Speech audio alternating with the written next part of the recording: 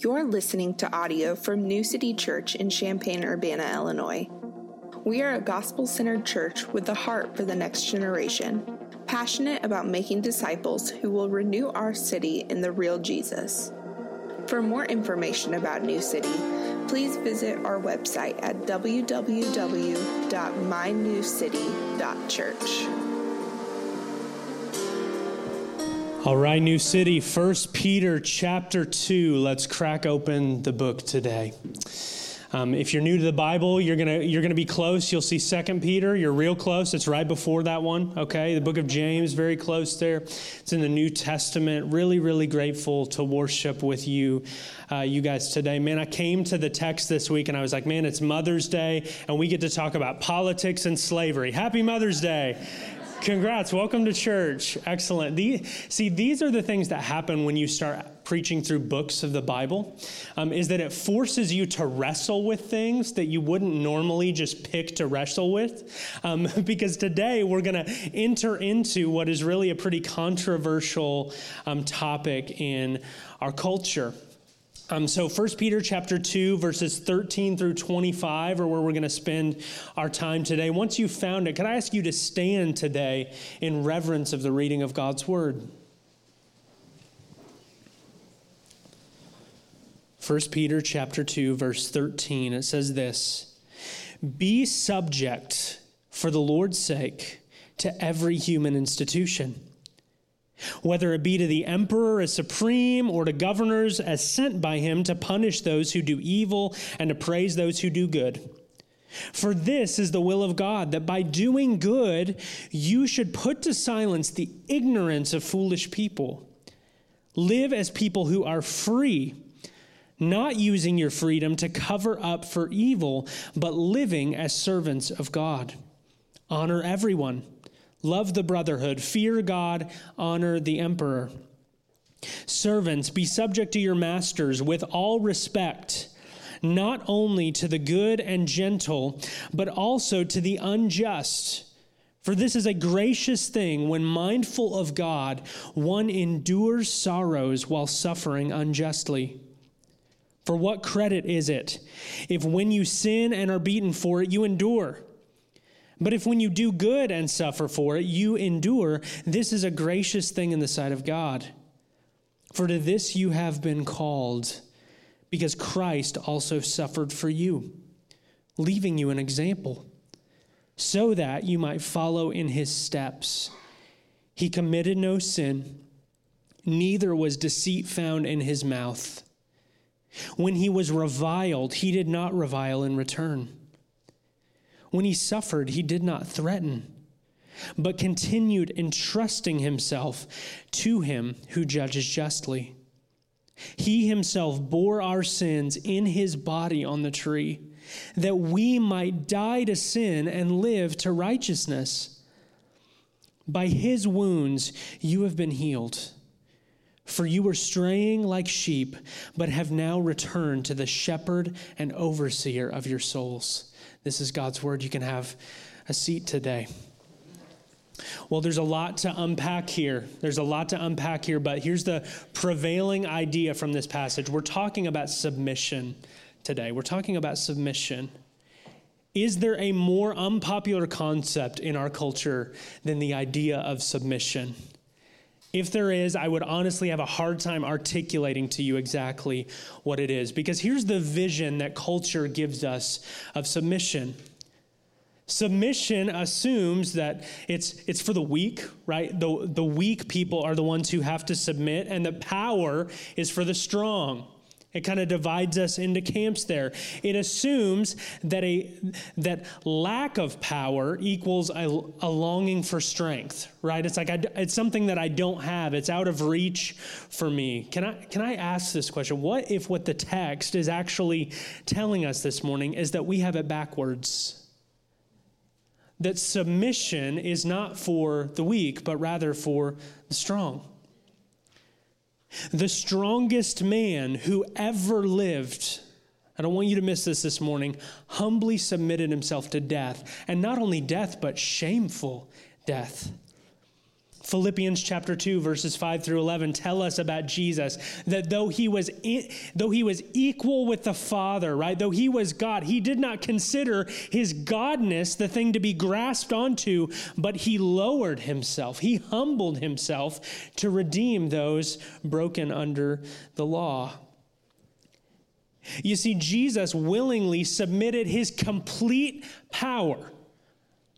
I don't want you to miss that. Jesus is God, right? There is not a molecule in the universe that he does not have thorough and complete control over. That one with complete and perfect power willingly said, I'm going to submit myself to the hands that I created.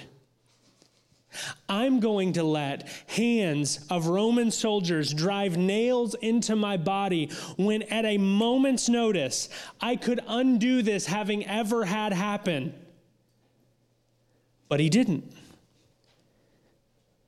He submitted himself. And friends, following in his trail, walking in the wake of the Lord Jesus, we must understand this morning that biblical submission, not culture's vision, but biblical submission is a weapon that God uses to draw power and people into the kingdom of God. God takes our simple acts of submission and brings institutions and individuals to an awareness that Jesus is Lord. That's what it means to be an exile, y'all. This whole series is about living in exiles. We are a counterculture. And through submission, we can make people aware of Jesus's bigness. You see, Peter, right here in our text, is commanding these followers of Jesus to submit themselves to untrustworthy individuals and institutions. Did you catch that? He's talking about the emperor of ancient Rome, and he's talking about wicked masters. We're going to unpack that, what he's talking about there. But he tells them to submit to these untrustworthy individuals and institutions as a means of silencing arguments against Christianity. If you're going to be the kind of person who takes Jesus up on that, who says, I'm going to be a person of submission in this world that does not love submission, I need to warn you, it's dangerous. It's dangerous. In your head right now, you might even be feeling or thinking in this tension like, man, Jesus would not call us to endanger ourselves. Or maybe even worse, he wouldn't call us to embarrass ourselves. Submission is to risk being taken advantage of. It's a real risk. It's a risk of being used, of being betrayed, of being let down. To say yes to submission is to follow Jesus into very real suffering that could come as a result. If you say yes to this and following Jesus, you may very well be saying yes to suffering, but Peter is going to help us walk through that door this morning. He's going to help us. If you're a note taker, here's what we're unpacking. The big idea, we're talking about submission in exile. Remember, 3 points I want us to unpack. Number 1, submit to institutions. What could go wrong in any of these points, right? Number 2, submit to masters. Submit to masters. And number 3, submit because of Jesus. That's where we're going. Number 1, submit to institutions. Submit to institutions. Where are my rule followers at? Can you raise your hand? I knew you were a rule follower because when I told you to raise your hand, it shot up, okay? There's no shame. There's no shame in being a rule follower. That's okay. Now, I admire your gift, okay, that you can hear a rule and go, all right, I'm in. But for me, I'm kind of the annoying why guy, okay? So here's what that means. When somebody says, hey, do this, my first thing is not, yes, sir. My first thing is usually what? Why? What does that rule mean? Why is this rule here? Could I do this instead? Like, can I change the rule a little bit so that I feel a little bit more powerful in this dynamic, right? We have an odd relationship with rules. All of us have some relationship with rules, right? But we have an odd relationship with rules. Here's the thing Peter's going to take us toward, and man, this has been weighing on me this week as I've been thinking and praying through this. We are not called to submit to the authority we understand or the authority that we agree with, but the authority that God has appointed. The authority that God has put. Look back at verse 13. It says, "Be subject for the Lord's sake to every human institution, whether it be to the emperor as supreme or to governors as sent by him to punish those who do evil and praise those who do good."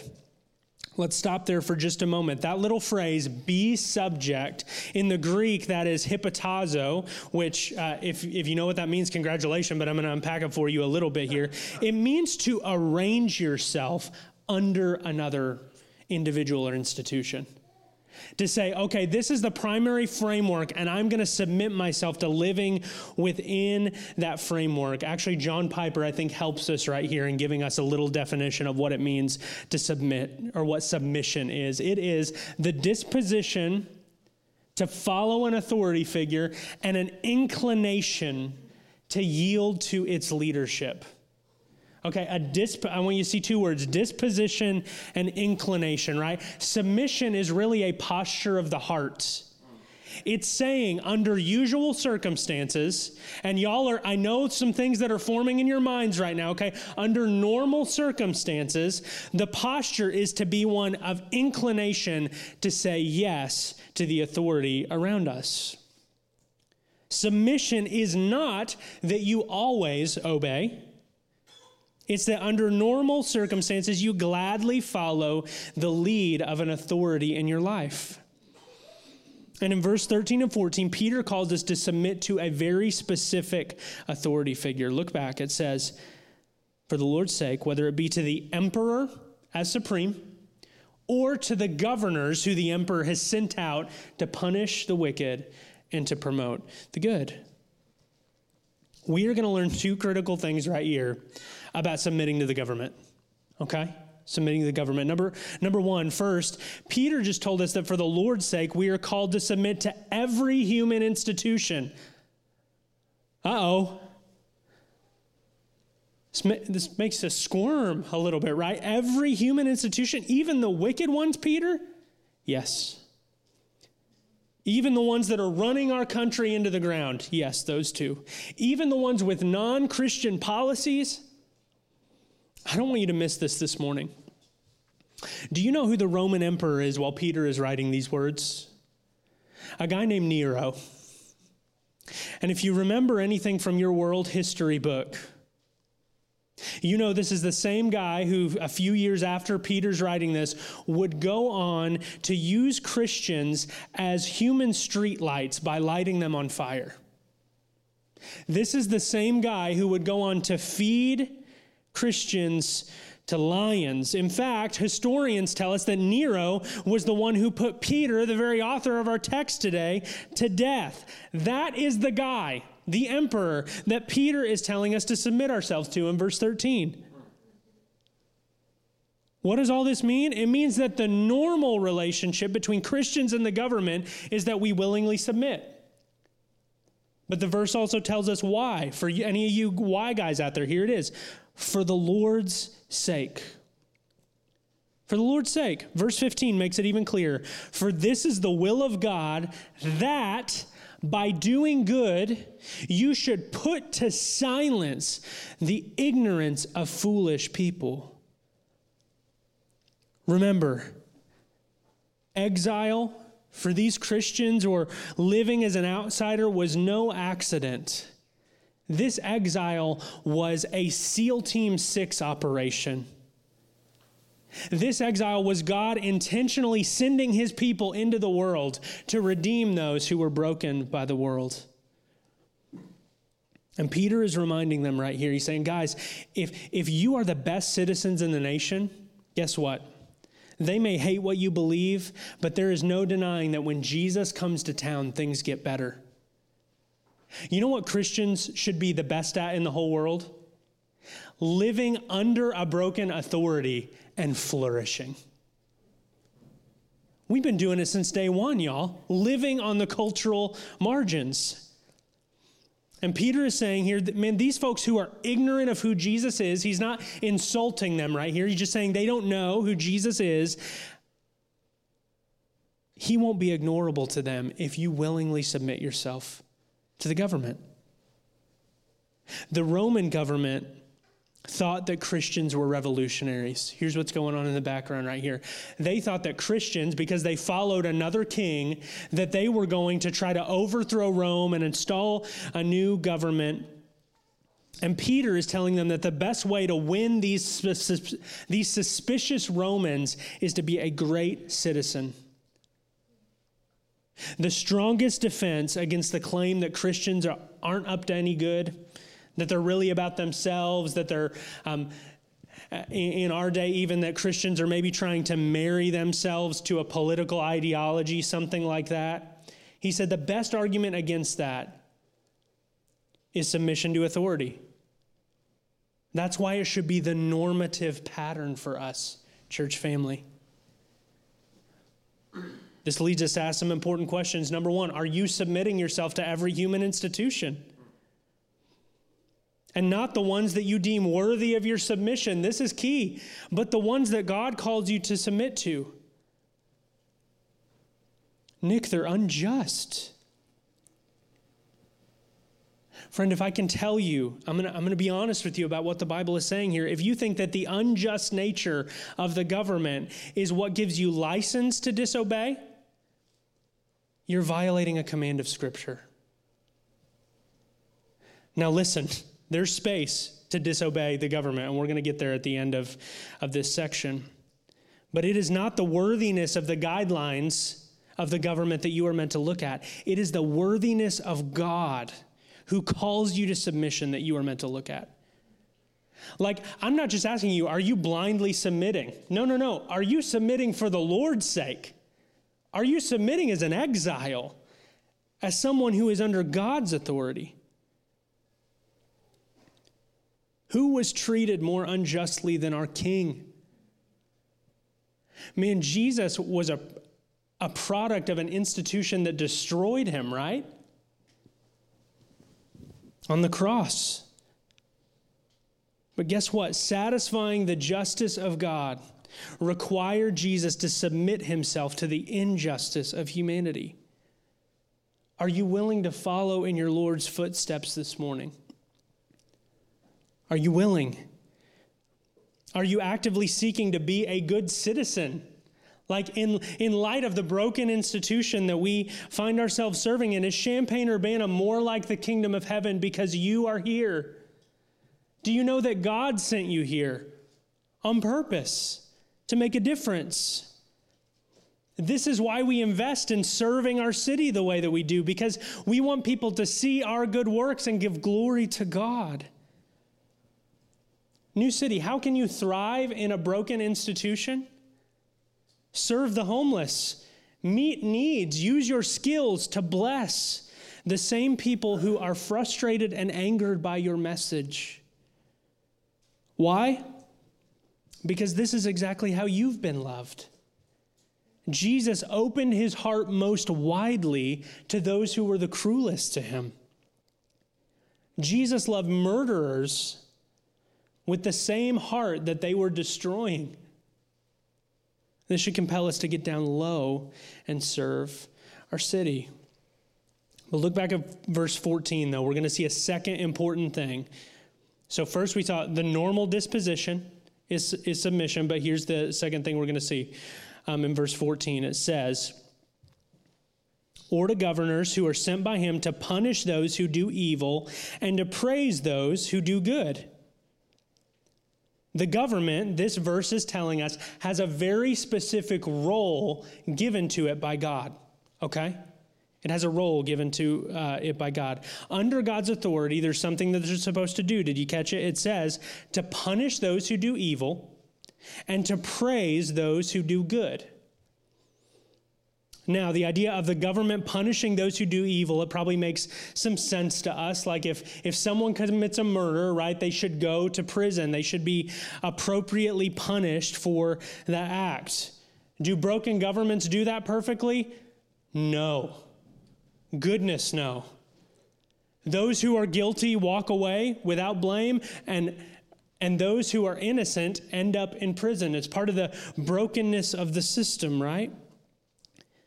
But Peter is saying that a broken government that imperfectly punishes evil is better than complete anarchy. That the government should in some way restrain evil in the land, right? When you drove here this morning, you saw a speed limit sign, right?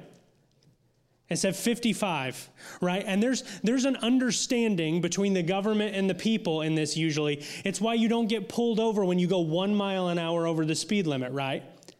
The speed limit is meant to restrain. So if it's 55, most of the time, people aren't going to go 80. But if you go 80, that's when you get pulled over, right? So it's meant to restrain. It's meant to hold back, to keep more people from dying. But governments are also called to praise those who do good.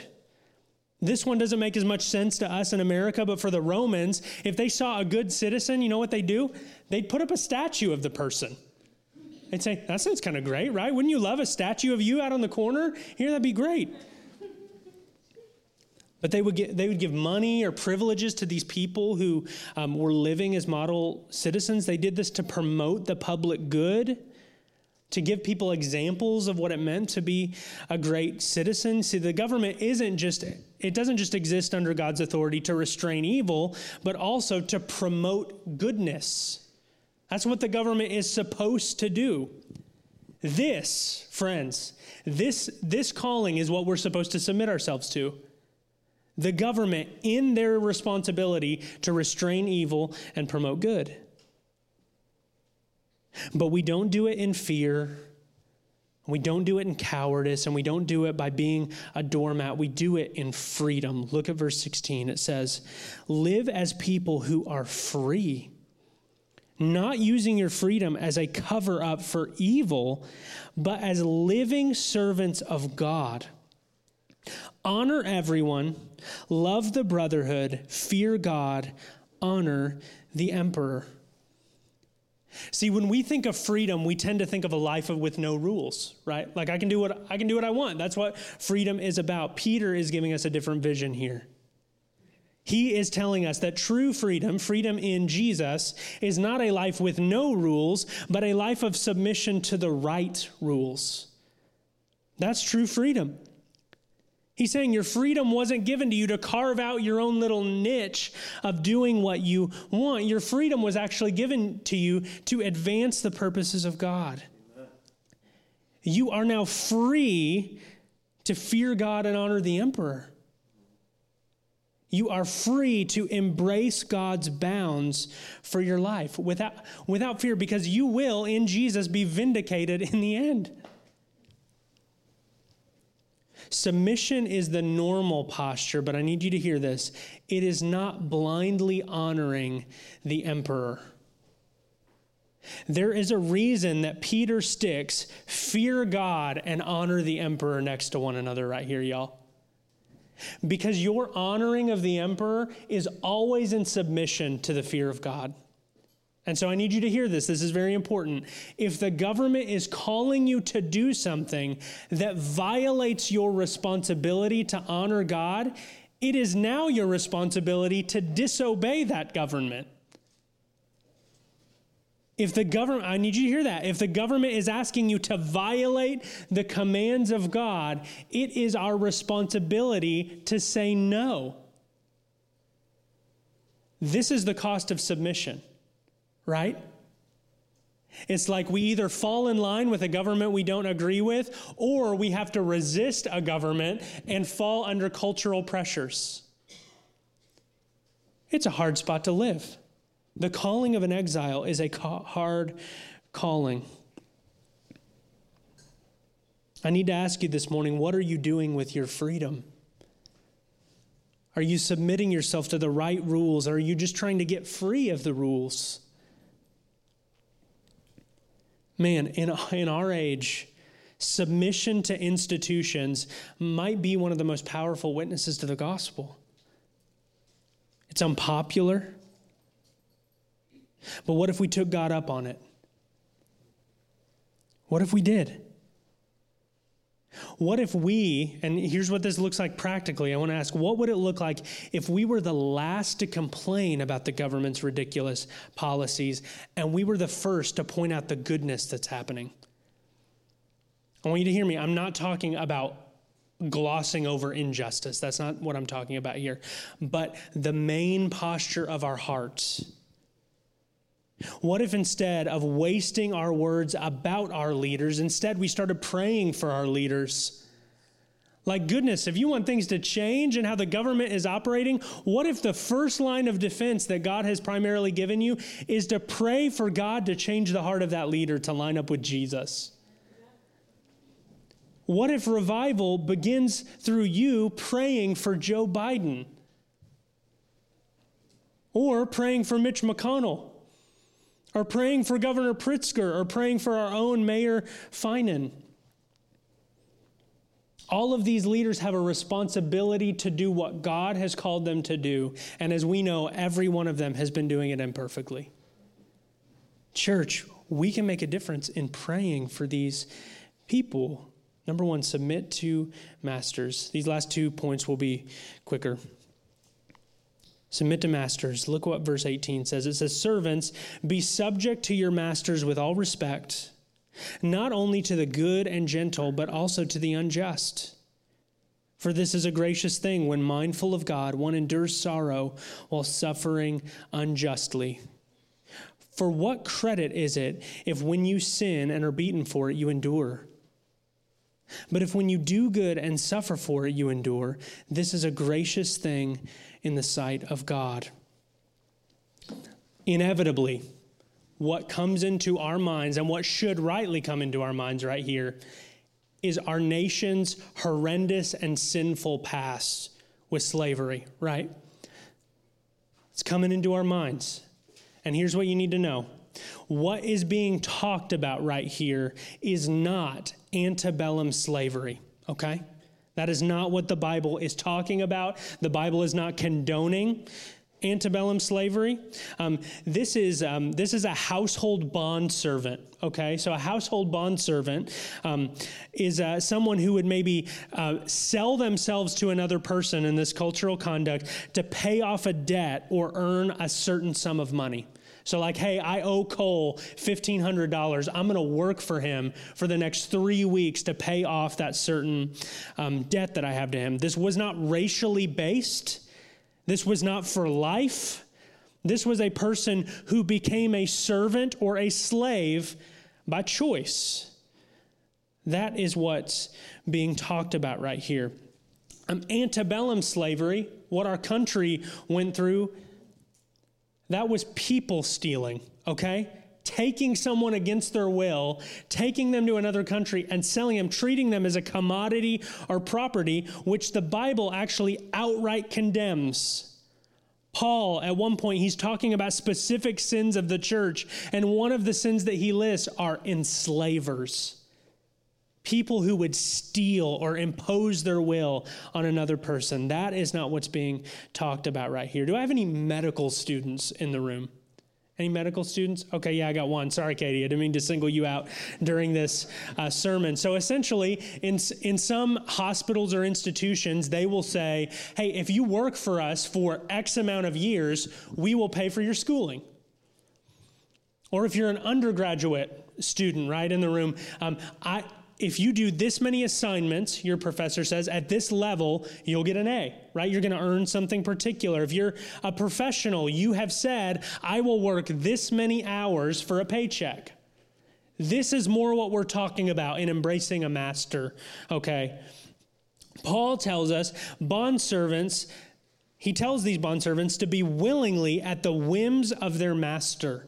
That's the person that they've gone into servitude under, whether they are good or bad. He calls the suffering, this is wild, a gracious thing.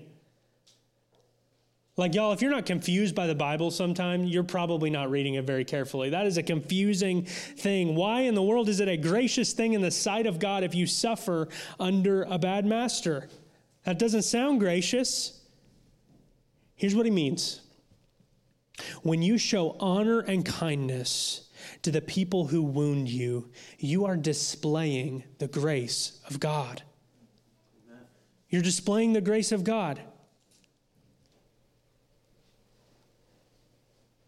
And it says, don't gloss over this. Anytime in Scripture it refers to the eyes of God or the eyes of Jesus, I'm always wanting to highlight or circle because it's telling us something that he cares about. It tells us that we suffer in his sight. You need to hear this. As you submit yourself to a master, God does not overlook you. You are seen by God. You are in partnership with him to make his grace visible in the world. Here's the question. All of us have masters. We have submitted ourselves to employers, to people, to institutions like the U of I. Who is your master? Your boss, your professor, your attending physician? All of us are called to be servants. Are we good servants or bad servants? When your boss slights you and wrongs you, do you gossip about him behind his back, or do you love and pray for him all the more? When your professor refuses to show any grace to your situation, do you murder her in your mind, or do you show all the more attentiveness, all the more kindness, all the more sincerity? When you feel absolutely overlooked by the masters in your life, the sovereign God of the universe sees you. He sees you. He isn't turning a blind eye to your suffering. Some of us need that this morning. He is using your suffering to make grace obvious to those around you, and hear me, to you. Grace is a fun subject to talk about. Man, we're grace people, capital G, grace people. Grace is really fun to talk about until you're being asked to extend grace to a person who doesn't deserve it at all. Then it's really costly. Grace always costs something, friend. Someone has to die a death for grace to enter into the world. And Jesus is looking at us this morning and he's saying, hey, listen, as a Christian, don't ask them to die the death. You die the death. You die it. Why? Because we're resurrection people. There is a hope past this moment for you. If you are struggling under a wicked master in your life, an employer, a professor, you need to know there is hope past this moment for you. Hang in, keep submitting, and the grace of God might just become real to them too. Goodness, and won't that be a story? Because in a moment of cancel culture, here's what the world doesn't have a category for the story to tell. We hated each other. I was actually really wicked to this person, and now we actually love one another. That's the story the Church of Jesus gets to tell. And here's the last piece. How in the world can we do this? Number 3, this is the important one. Submit because of Jesus. Verse 21 says, "For to this you have been called, because Christ also suffered for you, leaving you an example so that you might follow in his steps. He committed no sin, neither was deceit found in his mouth. When he was reviled, he did not revile in return. When he suffered, he did not threaten, but continued entrusting himself to him who judges justly. He himself bore our sins in his body on that tree, that we might die to sin and live to righteousness. By his wounds you have been healed. For you were straying like sheep, but have now returned to the shepherd and overseer of your souls." See, the question for us is deeper than how do I suffer well in submission when there's injustice being committed against me. The question's deeper than that. The question is, how can I suffer if I don't deserve it? How can I do this? New City, your Lord is not unfamiliar with this. He was thoroughly right always, and yet he was thoroughly reviled. He may have put himself in the hands of sinners on the cross, but the Father's hands were holding them both. Jesus gave himself over to the plan of the Father. Your sin was not Jesus' fault. It wasn't his problem, but you need to hear this morning, he made it his responsibility. Why would he suffer? To rescue strayed sheep. You and me, Jesus was willing to suffer to rescue strayed sheep. How can you suffer? You need to hear this morning. The shepherd of your soul is with you. You are not alone in your suffering. If you have him, you have all you need. Friend, I'm begging you this morning, do not hit the eject button. Entrust yourself to the trustworthy shepherd. Submit because of Jesus. This is countercultural. It's costly. You are going to be obviously different from the world if you do this. But Jesus, who is calling us into exile, was the better exile. He lived counterculturally. It cost him everything.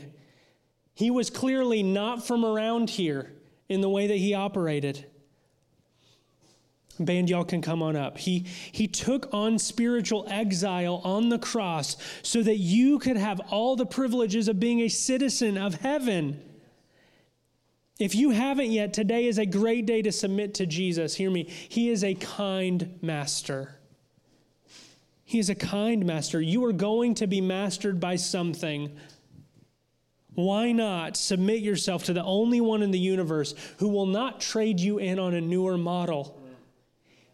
He will love you forever, specifically. He will perfectly punish evil in the end. That is his promise. And his goodness will transform the broken world. Why not trust him with your life now? Submission is hard. Submission is hard, but Jesus is with us. Let's pray. Well, Father, I'm just aware of how a teaching like this could hit all the different people in the room. And I pray that the wrestling, the difficulty, the challenging right now, that Jesus, you will make yourself so obviously sweet to every person in this room that you would be non-ignorable. You don't call us into submission because you hate us. You call us into submission because you love us. Do a work in this room. In Jesus' name, amen. Well, friends, we don't just want to be hearers of the word. We want to be doers of the word. And you need to know this. There is no conversation that is off limits around here. If you're hearing this teaching from Scripture and you're going, this is hard for me, or you're going, what do I even do? I feel like I can't embrace this. We'd love to pray for you. We'd love to encourage you. We'd love to walk with you moment by moment through that. And so this is a great time for you to ask the Lord, how is he calling you to respond? Is he calling you to confess that you've been unwilling in submission in your life? Is he calling you to a new place of trust or obedience? The second thing that we do is we remember the Lord's death until he comes. There are 2 stations for the Lord's Supper in the front of the room and 2 in the back. And this is where, if you are a follower of Jesus, we remember that Jesus walked into submission for you, to redeem you. So we remember his death and proclaim that he is coming again. And then number 3, we rehearse. When we sing, we are rehearsing for the future.